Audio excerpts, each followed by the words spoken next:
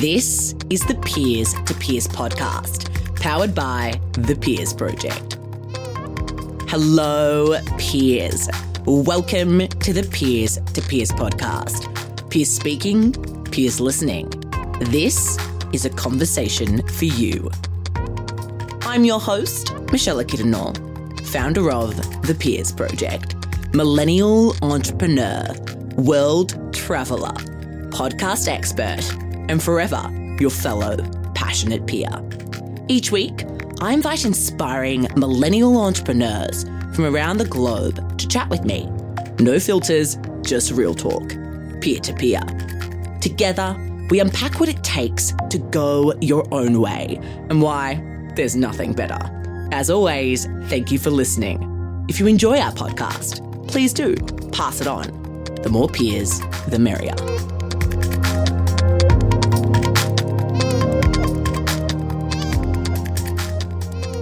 Hello, everyone, and welcome to another episode of the Peers to Peers podcast.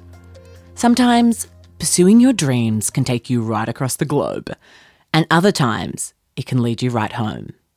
Today's guest once had grand ambitions to change the world with his music, but it was actually his family's window installation company that catapulted him into the construction tech world.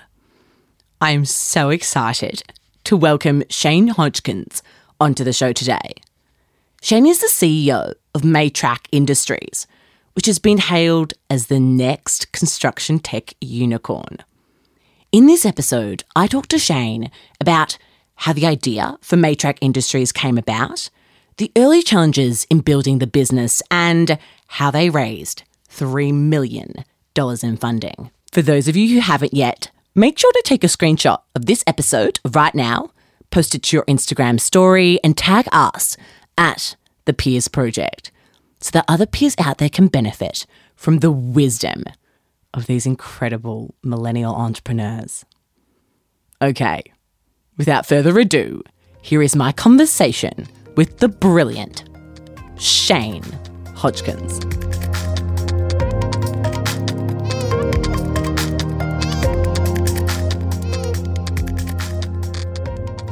Shane. Hey.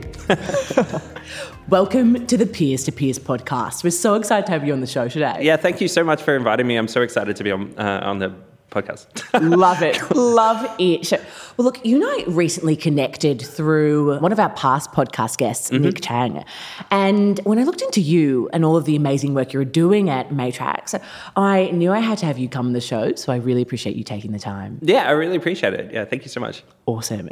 Cool. So look, for those of us who don't know who you are and what you do, tell us a little bit about yourself. Yeah, totally. So basically me and my brother have started a construction tech company. Essentially, we just help any company that's involved in construction be able to track the materials or shipments or other work that they're doing.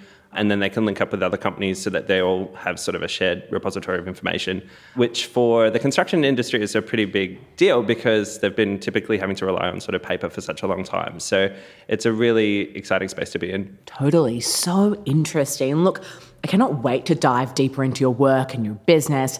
But before we do, I want to start with a question that I've often found to be very insightful and revealing, and that is, what did your parents do? And how has this impacted the choices you've had in your life, in your career so far? Yeah, that's such an awesome question. So basically, it's the fundamental reason that we're doing what we're doing is because of what our parents are doing. So my mum and dad were running a window installation company that they started themselves pretty much around the time that I was born. And so they only had a handful of people working for them originally, but then that built up to probably around sort of 35 staff that they had for a while. And then that was really funny because like when I was a little kid, every Friday they'd have the whole company come over for drinks. And so I'd be like sitting there watching Ninja Turtles with about like 10 other apprentices. And I'd be like, yeah, go Raphael or whatever. So it was a pretty core part of our experience, I guess, growing up is sort of understanding sort of the experience of people that are running their own business, but also specifically in the construction space. Mm. Super interesting. And I think that I love that question because it does often link quite directly to who we are today or what we're doing. So something that I'm really interested to ask you is the role that you and your brother played in that. So you and your brother have started the company together, but talk to me a little bit about those early days as kids. How did you relate to one another? What was your relationship like? Yeah, totally. So I was super lucky in that I've got two younger siblings who are both amazing. So a younger sister, and then Brett's a bit younger than that as well. And so when we were both young, we were both big nerds, and so we'd always be working on little projects and stuff together. There was one that's almost embarrassing that we worked on when he was about 7 and I was probably about 13, and we decided that we wanted to make an artificial intelligence, and so we decided to call it Brain, BR from Brett and Ain from Shane, and so we're this is going to be the next big thing. And so we worked on it for probably about 3 weeks, which I think is a good amount of time for people that age. So all three of us had really good relationships growing up. So interesting.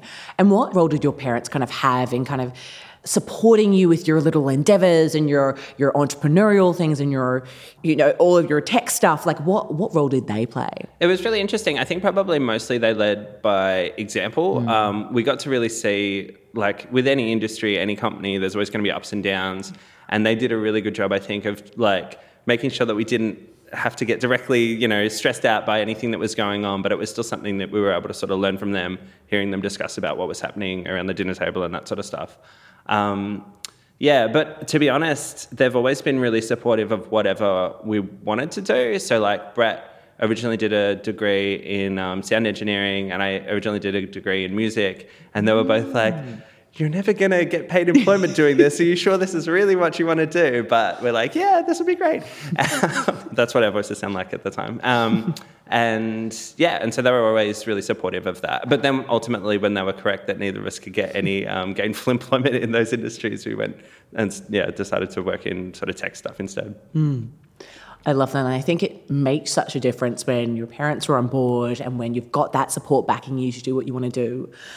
For those of us who aren't as fortunate to have that, for our peers out there listening who maybe they've got this, maybe they want to go out there and study music or become a musician or become an entrepreneur or whatever it is that they want to do, that passion that they want to do, but they know that their parents probably wouldn't be as supportive. What advice would you give to them? That's a really tough one because, as you said, I was really lucky to have that support. But to be honest, there's not many people that I know that actually have that sort of level of support with the people that they work with. And I guess for a lot of people, you might not have that sort of connection from the people that you're biologically related to. But I think as long as you've got people that you consider your family that are able to give you that support and help and, guidance, I guess, about to do things that that might be a bit risky and to actually give you the sort of confidence to give it a crack, I think that's pretty important. How have you gone about kind of building that support network outside of your family and your brother, and what's that been like for you? Yeah, that's a really interesting one. Again, I've been super lucky in terms of having had a lot of friends, even from high school, that we all sort of moved to the city together. I've just been pretty lucky with being able to meet really good people. But then I think part of that too is because for me, and I think probably Brad as well, that having those sort of connections and close friendships are probably more important than almost anything else. And so even though you might get dragged away for long periods of time because you're working on a business or whatever, at least if you've got those connections that kind of gives you the ability to try that sort of stuff out. Whereas, there's heaps of people in startup space who are just my business is my life, and that's all they do. And that can be fine for some people, but for me, it just seems super risky because if the business isn't there, then what else do you have to fall back on, I guess? So true. Where do you think that value of relationships comes from for you? Yeah, I don't know. Probably just having it, I guess, with my family and stuff. And I guess, probably as well, just being a bit of a nerd, you sort of, you start to value some of those friendships more often when you get them, I guess. And so that might be something that's sort of continued on as I've gotten older as well. Love that. I'm throwing you on the hard ones. Well, getting them out of the way. Sure. I love that. And so, look, you ended up, after your stint in music or your desire to go study music, you ended up doing a Bachelor of Arts at the University of New England. What was that time like for you, those university days? And then how did that kind of shape your early career? Yeah, it's an interesting one. So basically, yeah, I was studying music. I had like these grand ambitions to like change the world with music and all of this sort of stuff. And yeah, I guess probably the big surprise for that is just how much of it is just business related. Like, it doesn't matter what sort of pursuit you want to do. If you can be really, really amazing at creating stuff, but unless you can actually get it to the right people and actually be able to support yourself, so you make sure you're pricing things properly, and you've got to do your taxes. There's all this really boring stuff that you kind of have to get right. And so I think it really helped giving you that sort of perspective to start thinking about that, no matter what endeavor you're working on. So interesting. And I think I couldn't agree more. I think whether we like it or not, in a way, we all have to somewhat be business-minded or even a little bit more commercially minded around, how can we take this product or this idea or this music career, to that next level? Or how can we even get it off the ground in the first place? Super interesting. And so, look, when you decided that, okay, look, it's time, I'm going to jump out there into the working world, I saw that you did some time at, the ABS, the ATO, and then you ended up at Property Exchange Australia. What were those days like for you, those early career days, finding your feet? Yeah, totally. Yeah. So I've just been super lucky, I guess, with like the team, the people that I worked with, I suppose. Because I didn't have any formal IT experience. I didn't do it at uni, but it was just something that like my brother and I had started learning when we were quite young, and so we just sort of kept that up because we were really passionate about it. And so, yeah, I literally was, I think it was a 2006 census or something. I was in charge of just looking at the paper census forms to make sure that they hadn't been smudged when they were printed. Like that was the role I was in. But they didn't really have any way of keeping track of which pallets of paper had been checked yet. And so one of the managers actually just gave me sort of free rein, just, it wasn't what I was paid to do, to just like write a little app to try and help the different teams coordinate which ones had been checked and which ones didn't. And then that led to them giving me a job in the IT area, even though I hadn't done that before. And that was really the foundation for me even getting into the industry. So yeah, I'm so grateful to, to those people like for giving me a go at that sort of stuff. Because yeah, I literally wouldn't be doing IT at all if it wasn't for that. I find it so interesting that there can just be these random occurrences that happen, or we think they're random, but somehow, maybe they are, but somehow, we've stepped into that role and gone, you know what, I will give this a go. I've noticed this, that can end up changing our whole career trajectory. Yeah, there's actually a few people that I know, including like one of our advisors who's completely amazing, where it was a similar sort of thing that happened. They just sort of were in a particular role at the company. They identified sort of a new opportunity. They sort of took the initiative to go with that, even within their normal role. And then maybe 2 or 3 years later, that actually spun out into a successful business completely separate. And so it wasn't that they were necessarily hunting for the opportunity specifically as much as just like, I'll give this a go, and then sort of following through with it. Yeah. How can we become, I guess, more curious about things around us, even when we are just going to our normal jobs and doing everyday life? Yeah. I mean, I guess it probably just depends on the perspective, because like for a lot of people, especially if you've got like young kids and you might have like, family sort of dramas or health things that are going on. And so you're just not going to have necessarily the capacity to look at things like that, which is totally like, that's just what happens for a lot of people. But then I guess if you do have, the mental capacity, just in terms of like not having too many other stresses in your life, to be able to look at things from different perspectives, and then that might make you identify opportunities that you could dive into potentially. But again, like it really depends on what's happening in your home life and everything, whether you're in the right mind frame to be able to look at things like that, I guess. I completely agree. I think it's really, your circumstances do definitely affect, your ability to kind of look outside the box or grab different opportunities. For you at that time, that kind of identifying that opportunity and then going, hang on a second, this could be something.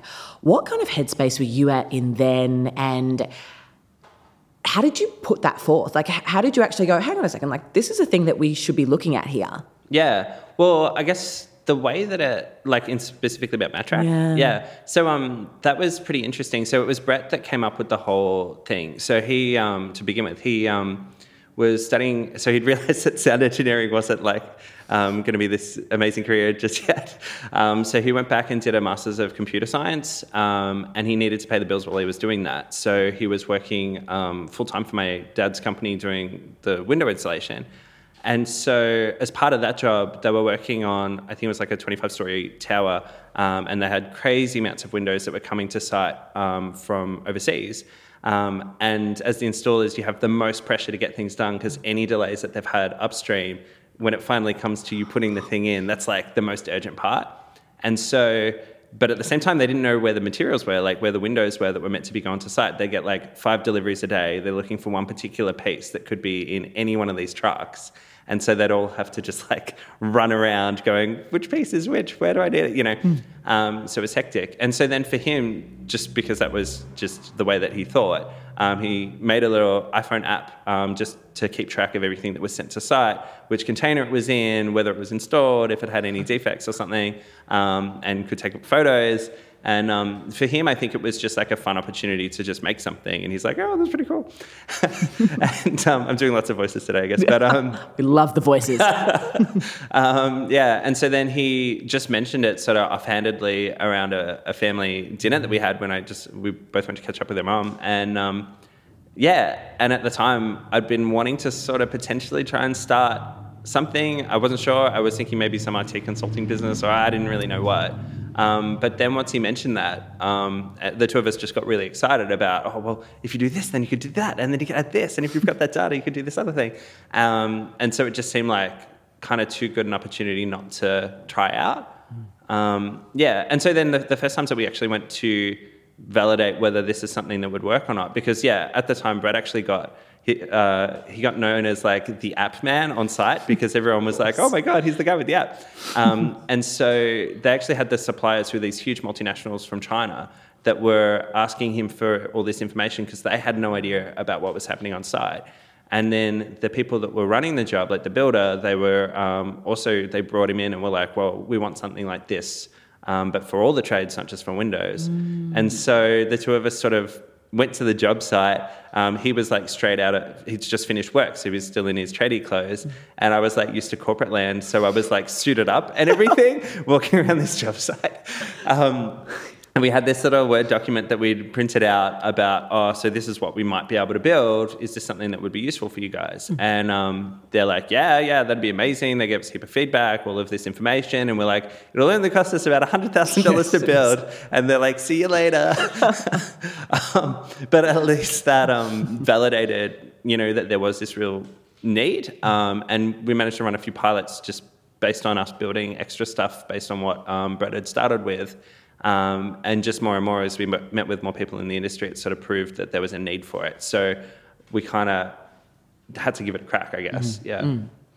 Huge. And I think oftentimes when an awesome idea comes up or whatever it is, we don't often think that, many of us think that maybe this isn't really going to work out, not every idea does, all that kind of jazz. And we forget to almost go out to market and go, okay, can we just talk to the people who are going to be using this and actually validate that? Totally. How important was that initial first step to what you're building now? Well, super important because there's been heaps and heaps of really big construction software companies around for decades. The problems that they were tackling to begin with were quite different, but they're so big. Like many of them are like sort of Aconex is a recent unicorn and stuff from Australia as well. That we sort of assumed that of course they would have built this out, and even just like the idea of most warehouses would have some system that tells you where everything's at. So surely there's something that connects all of the different parties, so they have that information. So for us, we probably assumed that someone else was already in that space, but it was only when we started going out and actually speaking to people that we found out where the gaps were. Huge. Yeah, so I do think it's super important for like anyone with any idea, because like otherwise you don't really know what to build, let alone whether you should be building anything, I guess. And you mentioned that, you were kind of ready to get your hands dirty, to build something of your own. Talk to us a little bit about that transition from corporate tech out to, okay, now we're going to do this and we're going to actually build this and we're going to go into business together, you and your brother. Yeah, the transition was pretty stressful. I could only imagine. Yeah, so it took us because we were just trying to build it in our free time, which there wasn't a lot of, and it honestly, like, there's one thing we built some proof of concepts that we could show to people to try and we were really hoping that someone would pay us 50 or 100 grand just to like build something bespoke for them. But no one would, obviously. And so there was heaps of effort that went into just building these things that looked like a system, but were just more of a sales proof of concept sort of thing, or something that we could run a pilot project on, but like wasn't ready for other users to jump in. Even just like basic stuff like, what if people forget their password, or how do you control like who has read access and who has write access? Like that you have to spend a lot of time building. And so as the time went on, Brett took a bit of time off his job after he finished uni just to focus on that. And at the time, blew through all of his savings, and I was like splitting my salary to help him support himself for that. And then eventually he went back working full time for a company in Sydney that was actually pretty amazing. And then my job very generously let me drop down to part-time. And so then I blew through all of my savings. And then we sort of went back and forth with like each of us sort of supporting each other for a while. But we did sort of get to the point where we had enough there that we could get our first paying customers. And so we probably had paying customers for about 6 months before we're like, okay, maybe it's time for one of us to do this full time. So that was very scary, but kind of you sort of get to the point where, especially when you've got, your 40 to 45 hour a week main job, you just can't give it the time that it needs without sort of making the leap, I guess. But I was just super lucky because honestly, if it wasn't the two of us working together, both of us had periods where we would have burnt out and we would have given up. So, and especially because it's like such a big ask, especially because he's my younger brother, knowing that he was like helping me pay for like 2-minute noodles so I could work on this thing. Yeah, exactly. It was pretty scary, but it seems to be paying off. So, It is 100% paying off. But I think I always love to talk about that period, the difficult time, of how do you even make this a viable kind of business, and how do you actually make this, live at the same time when at the beginning? Because I think so many of us glamorize, the entrepreneurial path, or we see, you guys have recently raised a phenomenal amount of money and had this entrepreneur back you. And that we see that story in the AFR and we think, oh, we just want to be them, and we just don't know how difficult it actually is. So what advice would you give to our peers out there listening who are in that tough time? They're juggling their side hustle with their job, their money's, very low and it's all struggle. What advice would you give about getting through it? Probably just to look after yourself, number one. Like burnout's a real thing. I know a lot of other startups that have gone through that as well. And in fact, some of my colleagues, actually, a lot of my current colleagues had started their own businesses and stuff, and they would get to the point where they just had the product ready, but they were so at the end of their tether that like it went live, but then they didn't do any marketing and they kind of didn't even want to look at it again. And that's a really typical thing. And I guess the other part of that is just really being so aware. I mean, this helped me at least, about just how risky a proposition any sort of startup is. Even if you have everything absolutely perfect and it's the best idea, there might be some super well-funded competitor that'll pop up tomorrow, or there might be a market crash, or there might be something else that disrupts the whole industry. And those things are outside of your control. I guess it sort of comes back a bit as well to making sure that you've got that support network too, because certainly when Brett and I were trying to juggle 2 jobs, essentially, our socializing sort of pretty much stopped. And so it was just really awesome to have people that were able to support us, even though we couldn't be at every party, that we used to be. So that's it, I guess. Yeah. No, and I couldn't agree more. I think it's that juggling act is always, it's always a tough one, and just getting different perspectives on that. But I guess actually on that though, one of the cool things I think that is worth thinking about as well for anyone that's in that sort of position is that like any sort of startup work that you're doing, even if it's just coming up with a business plan, is probably something that's like bankable for your CV.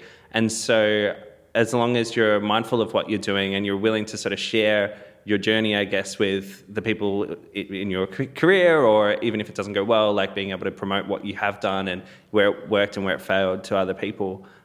Because I guess that's kind of the reason that all of us, like yourself included, are in this space, is you get to explore and learn so much more about running a business and, you know, the world in general, I guess. And so being able to make the most of that means that even if your particular idea crashes and burns, which statistically it's pretty much definitely going to do, at least you can feel good about, I guess, the journey you've been on. Yeah. I could not agree more. I love that. Look, I want to dive a bit deeper into the progression of Matrax.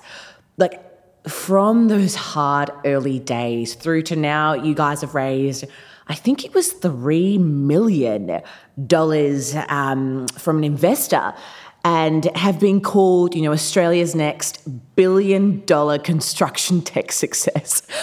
To be. Maybe one day in the future. Exactly, but by a very credible person, which has been your investor. You know, talk to us a little bit about the last 6.5 years, you know, of just kind of building up from those really early days of struggle. Yeah, totally. So it was, a lot of struggle, but we got to the point where we had those first paying customers who, like, through my dad's company, you know, because he's like, oh, I know a guy that might want to use this. He was like a really helpful SaaS person for us, to be honest, to start with. But and so we had a few paying customers, and then those things sort of start to snowball a bit as you start to get a reputation. And if you can say, hey, we're working on this project, maybe we could be a fit for this project, and then suddenly you have 2 projects you can refer to.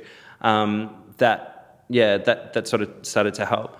And so around that time, Brett and I are like, well, we can't afford to really do this. We don't want to bootstrap it. We think that the biggest risk for us is that we will have some super well-funded, you know, US company in this space that'll come in and just, like, wipe out any opportunity for us.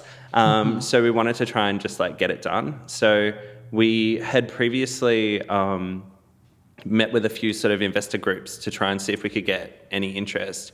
And they knocked us back straight away, which was fair enough, you know, it's fine. And so then we started chatting to them again around the same time that I went full-time. And everyone still knocked us back, but at least they gave us sort of a clearer path of what they'd like to see before they'd be interested.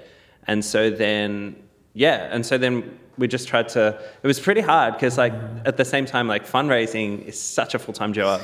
And then trying to keep our paying customers happy and on the system. And because the system was, like, so immature at that point, they all had, like, 1,000,001 suggestions that were, like, really basic stuff. But then some of it was really advanced. Like, one of our first customers is like, this is really good, but all of our users in China, especially the factory workers, they're not necessarily going to speak English, so the whole system needs to be in Chinese as well.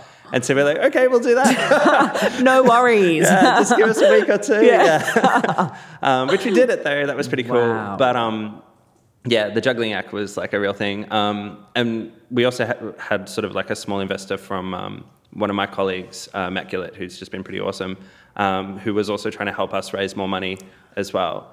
So then we basically went through, like, the angel networks. Like, Melbourne Angels was probably the biggest backer, but we also had we went out to about 10 different angel organizations that pretty much all knocked us back, but we got one person from Sydney Angels as well.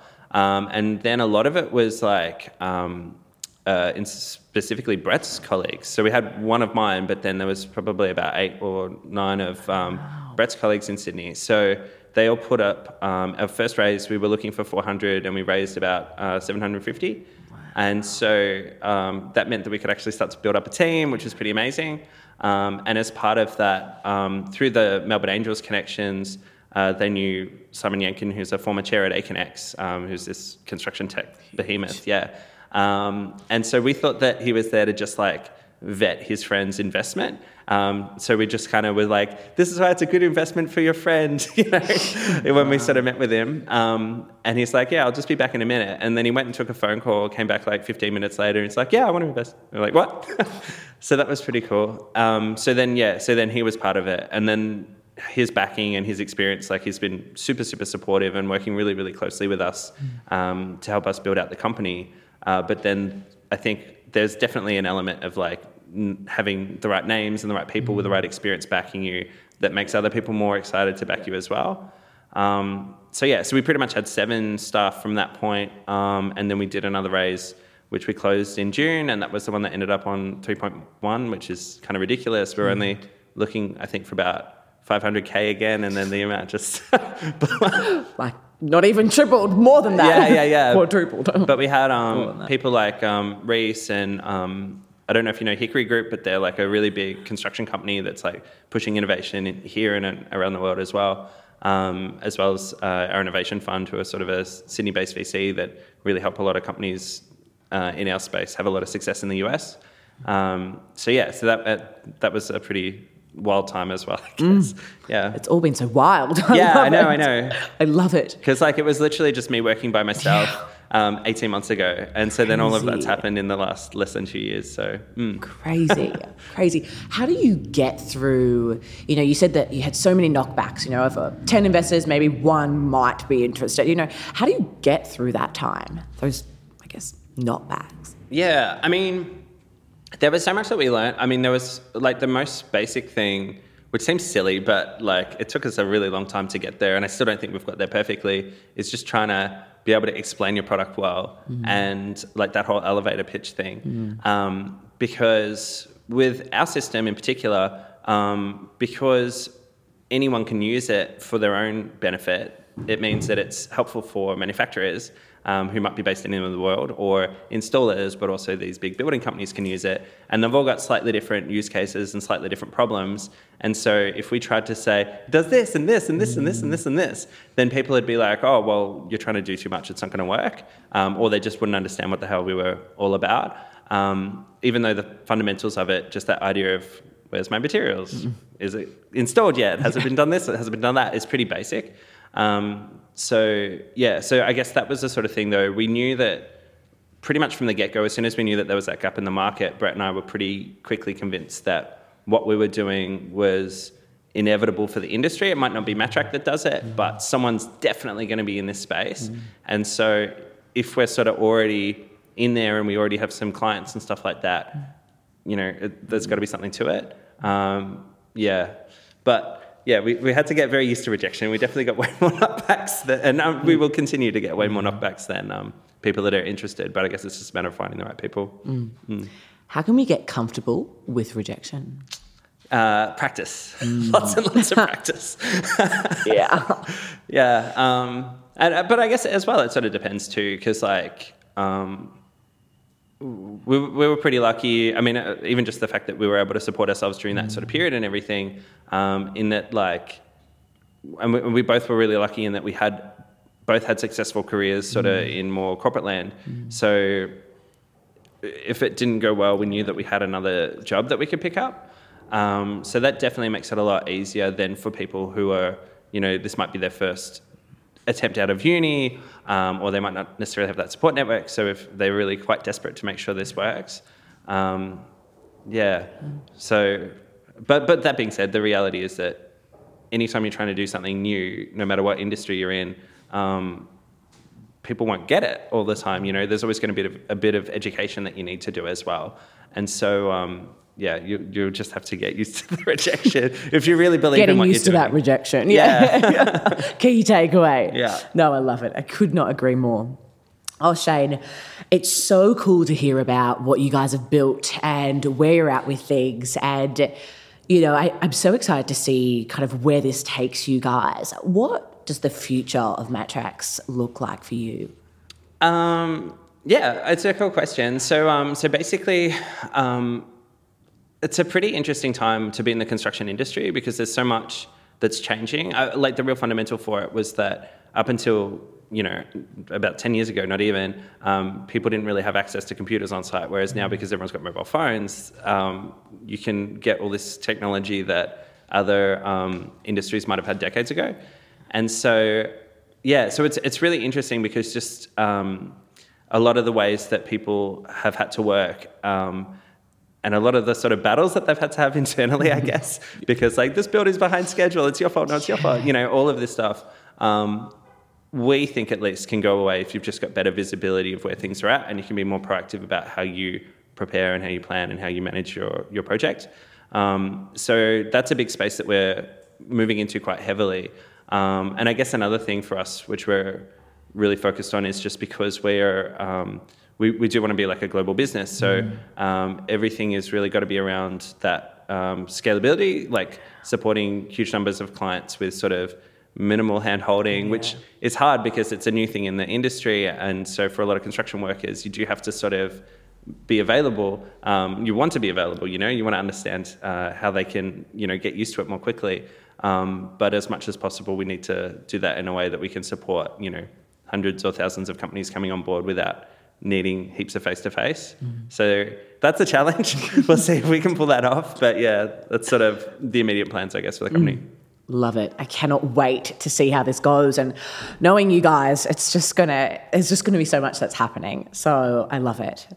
Look, Shane, as we come to the close of today's episode, I want to take a moment to acknowledge you for all of the awesome work you've done and that you're doing. You really do show us that we can go out there and, pursue what we want to pursue. We can go out there and actually make a difference in industries that really need our help, and that we can kind of step up, put our hand up and go, we're the person to do it. So for that, we really appreciate you. Yeah, thank you so much. I've really enjoyed being on the show. I love your podcast, so thank you so much. Oh, love that. Awesome. So look, our final question is how we finish all of our interviews here at the Peers to Peers podcast. And that is,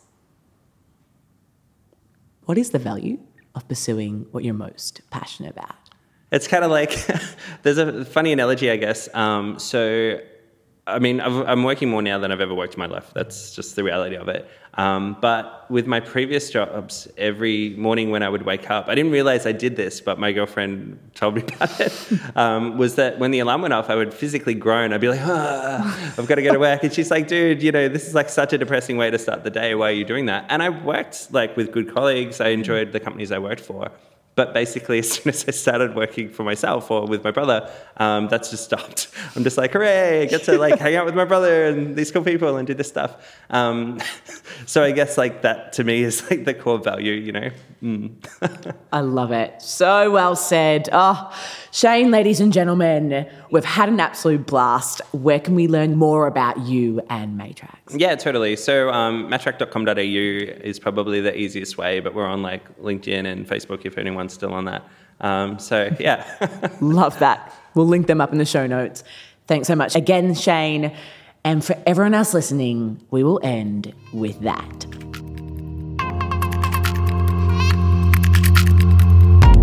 Peers, that's a wrap. Thank you for tuning in to the latest episode of the Peers to Peers podcast.